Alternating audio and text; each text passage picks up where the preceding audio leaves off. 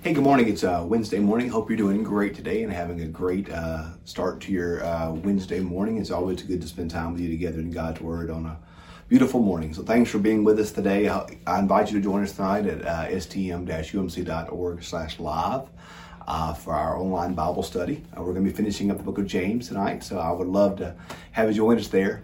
It's going to be a lot of fun tonight as we finish up this chapter of the Bible. Join us on Facebook Live as well. A couple places to join us as we go live in Bible study. It's always a good time to really dig in deep in God's Word. So that'll be tonight at 6 p.m. On our website and on Facebook Live.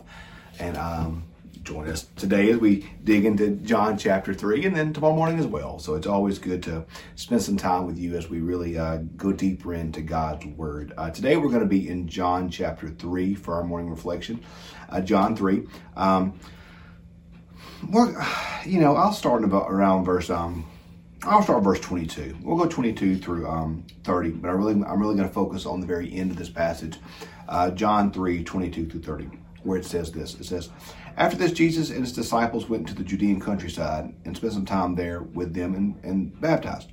John was also baptizing at Aenon near Siloam because the water was abundant there, and people kept coming and were being baptized. John, of course, had not yet been thrown into prison." I love how the Bible has those things. Yeah, they were baptizing. He wasn't in prison yet. Yeah, because it's hard to baptize when you're in prison.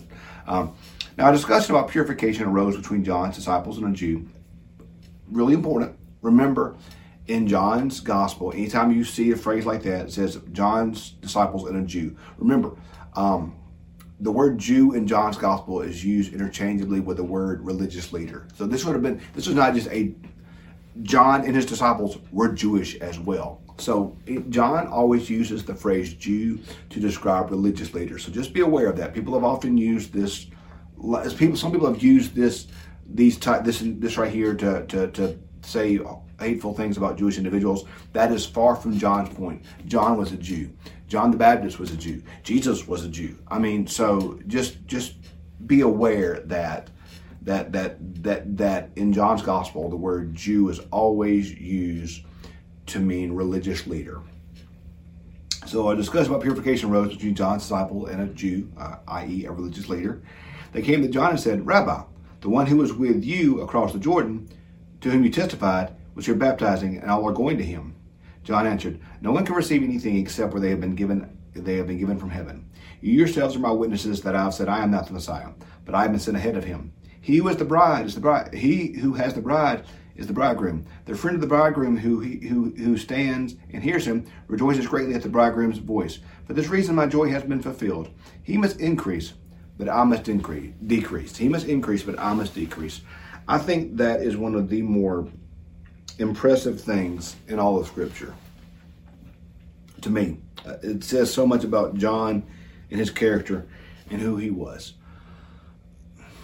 John's disciples come to him and say, all are going to him, talking about Jesus. They're saying, "Hey, John, we're losing the crowd to that guy. You know, we have these folks coming to hear us preach and be baptized by us, and here we had to say, and now this Jesus fella comes along, and everybody's going to him. Well, stop it. We're losing our crowd.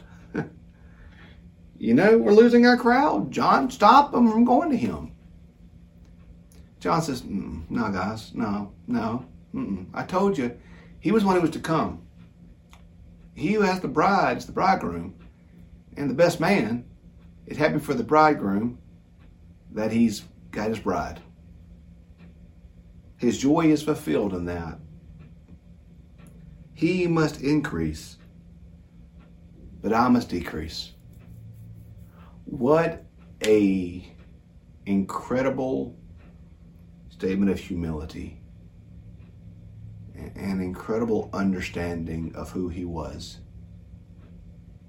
John knew who he was and knew who Jesus was. And because of that, he could say, "He must increase, but I must decrease."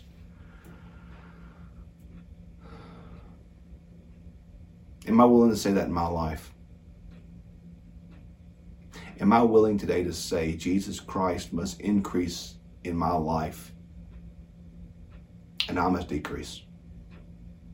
I must play the background instrument and let Jesus be in the forefront. Jesus should get all the attention, and I must fade into the back. It's a hard thing to say, you know. We all like to be I like to be the star. You know, I want the attention. I want to be up front. I want the lead part, lead solo, lead instrument. But John's saying, no, Jesus takes the lead. And so if all my crowd leads me and goes to him, well, good.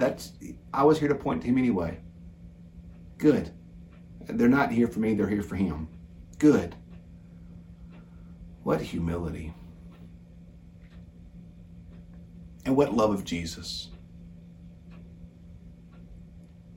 When we understand who Jesus is, and we understand his great love for us, and when we live out our great love for him, we understand that it really is all about him. The great line to Rick Warren's book, The Purpose-Driven Life, starts off, it's not about you. And that's hard to hear, because I want it to be about me. I want it to be about Andy. I want it to be about me, and it's not about me. It's not. Or about you. All the stuff that I'm doing right now, videos and all this mess, it's not about me. I hope you enjoy it, and I hope we can build relationships off this, but it's not about me. I really do want you to know Jesus. I really do. That's what I want you to do. I want you to know Jesus. I'm not that important. I'm just a guy from Boca Chica. As the scripture says, I'm but a vapor upon the horizon.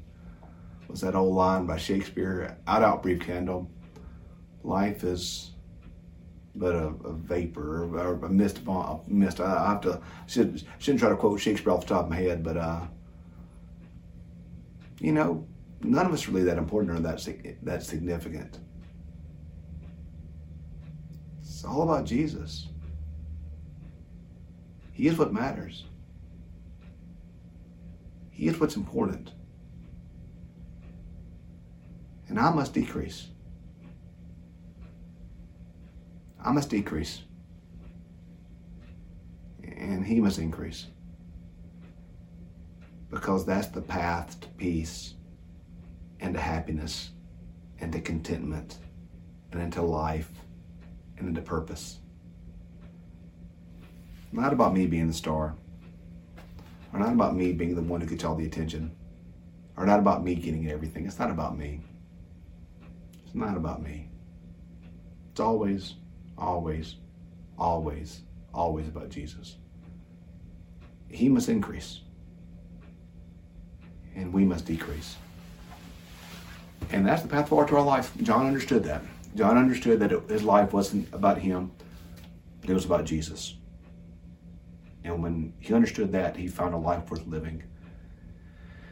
And the same is true for me and you today, friends.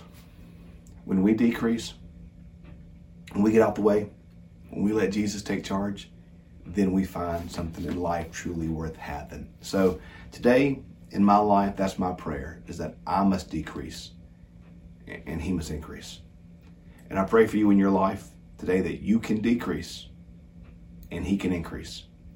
Because when we do that, and when we live completely and totally in the knowledge of his love for us, his grace for us, his power in us, then we can decrease and he can increase and we can find that life. So today, may that be my prayer. May that be your prayer. May that be our prayer, that we can decrease and he can increase. And together we can point all people to Jesus Christ, because he is truly what matters. Hey, love you guys. Pray you have a great day today. Join us tonight for Bible study online and RSVP for church if you haven't done so yet. And I look forward to seeing you tonight and seeing you tomorrow morning and hopefully seeing you in church Sunday. Have a great day. Love you.